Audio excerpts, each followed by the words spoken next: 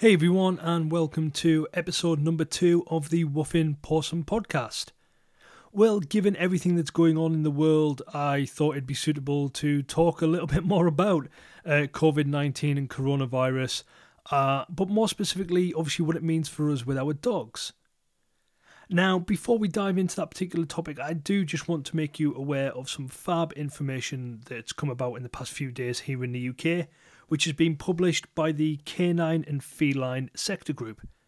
Now, if you're not aware of this group, they are made up of vets, welfare experts and businesses, all experienced in the care of cats and dogs, and they provide information and guidance into DEFRA, which is the Department for Environment, Food and Rural Affairs here in the UK. And why that's important is DEFRA are one of the key advisory panels for our government. So when they're going about obviously issuing some formal advice and guidance, they look to DEFRA for a lot of that when it comes to our animal welfare. So the infographics that the Canine and Feline Sector Group have released are pretty awesome, to be honest, guys. They're really informative, really handy, and just help give a level of detail that probably isn't really available from some of the government sources right now. So the title of these infographics are Comfort in Crisis, Pets and Coronavirus.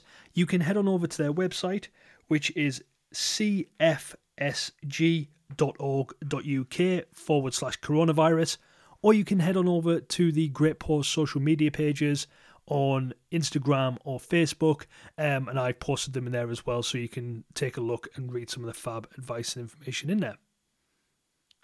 Also, just before we dive in, I don't think anybody can say thank you enough to the people on the front line, keeping our country ticking over, looking after people who are affected by this horrible virus, and just general healthcare care workers, people on the front line and key workers who are just doing unbelievably amazing things to keep our country going and helping people recover or helping people in the real tragic times as well. So yeah, huge thank you to everyone out there who is in that field and doing everything they possibly can in very difficult circumstances. So moving on to COVID-19 and our dogs, well, it's been a strange few weeks. So in the UK, we've been in lockdown, or as a great trainer friend of mine likes to say, we've been grounded by the government for a few weeks, and it's been weird, really strange.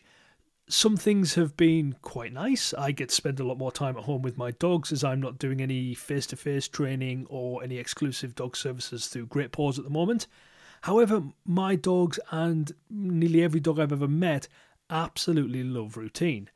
And this situation has just thrown their routine out the window. Now, there's some pros and cons of that, and everyone's handling it a little bit different. But what I wanted to talk about on this particular podcast was trying to project forward and trying to think ahead of when we finally get through the other side of this crisis and what it means for us and our pooches. Because pooches are really adaptable, so they will be learning the new routines over the past few days and few weeks, and they will continue to do so as we move forward over the next few months. However, it will change again, and that's a thing that we've got to be really mindful of. So when we look at our routines, just try and think about what your day looks like. If you are working from home, what does that little morning routine look like? What does your kind of working day routine look like? Where you sat, where you're located, where's pooches? If you are kind of furloughed or even, heaven forbid, kind of one of those who are out of work at the moment as a result of this, again, I would actively encourage people to try and live life a little bit like they have their normal routine in place. Now, why I say that is because pooch will be getting so used to being around. What we don't want is a situation in a few months' time when things start to return to normal that pooch has gone from pooch mum or pooch dad being around 24/7 to all of a sudden out the house again for several hours at a time. Now, this is difficult, guys. I'm not trying to make out that it's not, because some of the guidance that we have at the moment advises we can only go out and exercise for an hour a day at the moment here in the UK. And if you have a dog, we are encouraged to take our dog out and use that exercise time also as dog walking time. So again, we're not really having any separation or any distancing from our pooch, which again, initially is quite novel and it's quite lovely to have so much time with our four-legged friends. However, again, just from setting those routine examples for them, it's a little bit misleading because eventually that's going to change again and Pooch is going to get quite comfortable having us around all the time. So, for example, for me, I'm obviously working from home, doing a lot of online elements at the moment. So when I'm doing that, I'm almost acting like I'm going out to work. So I kind of rattle the car keys after I've got dressed and had breakfast. Pooches go in the downstairs part of the house where they normally are when I'm out the house.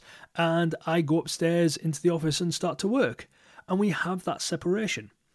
I'll even have times where I'm going out for walks and not taking them with me.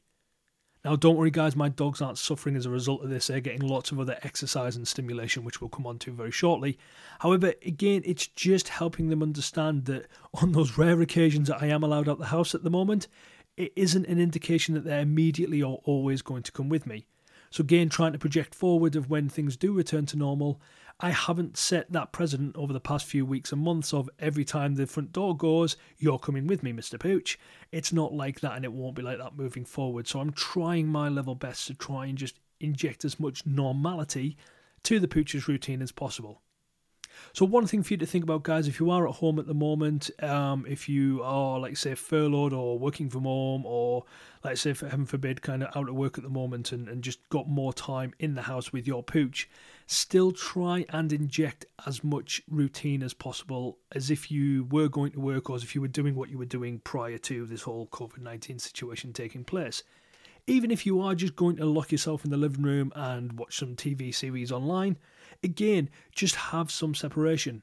So even if it's just for an episode or two, again, it just helps Pooch understand that just because you're home doesn't mean that you're going to be there on your lap or next to you or by your side 24/7.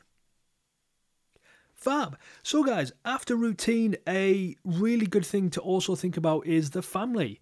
Because again, one of the biggest shake-ups is obviously everybody kind of being under the same roof at the same time. Now, a lot of family households and a lot of dynamics don't usually work this way between work, school, caring, all the other things that people do in day-to-day life. It is quite rare that all the members of the family are under the same roof at the same time. So again, it's a really good thing to get into the habit of just trying to ensure that when all the family are together, that you're interacting with Pooch in a nice way. So what I mean by that is if you've got kids, for example, then why not get kids to set up a little bit of a mini free work course or Temptation Alley or a little bit of a safe but low impact agility course in the back garden to work with Pooch on. So get them involved in the playing and in the training with Pooch, and again make it a family experience because it's a lovely way to spend time together. As opposed to only one or two of you in the family always doing that time with Pooch, it can bring everybody in and help with that bonding overall. But again, when you do have family time together, make sure that it's fitting in with that kind of standard routine that you would normally do. So almost think of it a little bit like a weekend. It's not normal in terms of it's not how we spend every day, but there are things that we usually do on a weekend or on our days off where we do inject a little bit more fun into our lives than we normally would in that Monday, Friday grind or whatever working pattern that you may have. Another really cool thing to do if you do have kids is get them involved in other elements of kind of life with Pooch. So teaching them about kind of feeding, teaching them about training, get them to do little progress charts and kind of gold sticker boards for Pooch when they're doing a good job. And there's lots of fun and interactive ways that you can get the little ones involved in training and spending time with Pooch that doesn't always have to be that high energy rough and tumble. It can actually be good learning and creative time for both Pooch and for the kids. So another really good thing, guys, during this time with Pooch is those mental enrichment type games. Now, because a lot of us are unable to potentially walk Pooch as much as we normally would, that isn't necessarily a bad thing.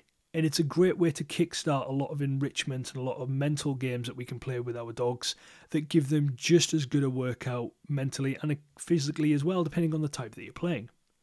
Now, I recently did a video on some of the enrichment toys provided by the Kong company, But don't worry, guys, you don't have to go out and spend a small fortune on toys. There's lots of things you can do at home which cost very little money. So things like cardboard boxes, cardboard tubes from kind of loo rolls and kitchen rolls, old kitchen towels or old kind of rags and cloths that are nice and clean are really good ways to scrunch up, roll up, hide treats in, fold ends over, stick them all in boxes with lots of other toys and treats piled on top of them, so that Pooch has got to work and troubleshoot how to get the treats out of the rolled up kitchen towel or the scrunched up kitchen towel that you've stuffed into a cardboard tube and then hidden in a box with loads of toys. There's lots and lots of great ways that you can bring enrichment into your dog's life, and there's some fab advice online, and there's some fab Facebook groups as well, guys, around ways that you can do lots of cheap or low cost effective brain training games with your Pooch. Lastly, guys, is always going to be one of my favourites, and it's training. Of course, if we've got this extra time with our dogs, or for me, I obviously kind of travel quite a lot with my kind of Great Paws job, so I'm driving a lot of the time. So because I've had that kind of stripped out of my working day, I'm not having to leave the house any earlier and arrive home any later, which is fab, which means all that time I would usually be commuting or travelling to clients, I can now spend with my dogs and do a little bit more training. So it's a really, really nice time to use those extra 10, 15, 20, 60 minutes that you have in your day that you wouldn't normally have to work on some of those things that you've always wanted to work on. Now, trust me, I know we all start with the best intentions, and again, being home a little bit more currently, funny enough, the same trainer friend of mine was on about kind of cleaning house or doing all the admin that we need to do and effectively procrastinating and not really doing it. Well, if you want another task to procrastinate on the reason why you shouldn't be painting those walls or doing the ironing, then dog training is definitely one of the best ones to do. It's fun, it's engaging, and it's a lovely way to spend some of that focus time with Pooch before you have some downtime and some separation time from each other while you then go and watch a TV series or do the ironing or whatever it is that we've got to do. So yeah, use those extra minutes in your day, guys, to do that training. Get working on some of those new skills that you might have wanted to learn. There is lots of fab trainers around the UK currently giving out lots of free courses, free advice. I myself have some courses coming out very, very soon, which are all geared towards just giving you some more information and giving you some fun things to do whilst you've got this extra time with Pooch in the house to keep you engaged, to keep Pooch energized and focused, doing lots of activities, and just generally making the most of what is, let's be honest, a pretty crappy situation. So guys, that's it for episode 2. Thank you so much for joining me. I hope you're enjoying the podcast so far. If you are, please do like, rate, subscribe, do all that good stuff. And like I say, if you want more information on those infographics, head on over to the Great Paws Facebook or Instagram page, give it a like or a follow, and you'll see the information there. I will see you again very soon for episode number 3. Oh, and just before I go, I do have some fab exciting news. I mentioned in the trailer about hopefully trying to get some amazing professionals to join us on this podcast, and I've been blown away by some of the people who've already said yes to joining us. That list is currently up to 5 amazing, unbelievable dog professionals, which I can't wait to chat to and can't wait to get those episodes recorded. So like I say, like, rate, subscribe, stick around, and I will see you very soon for episode number 3. Take care, stay safe, and goodbye.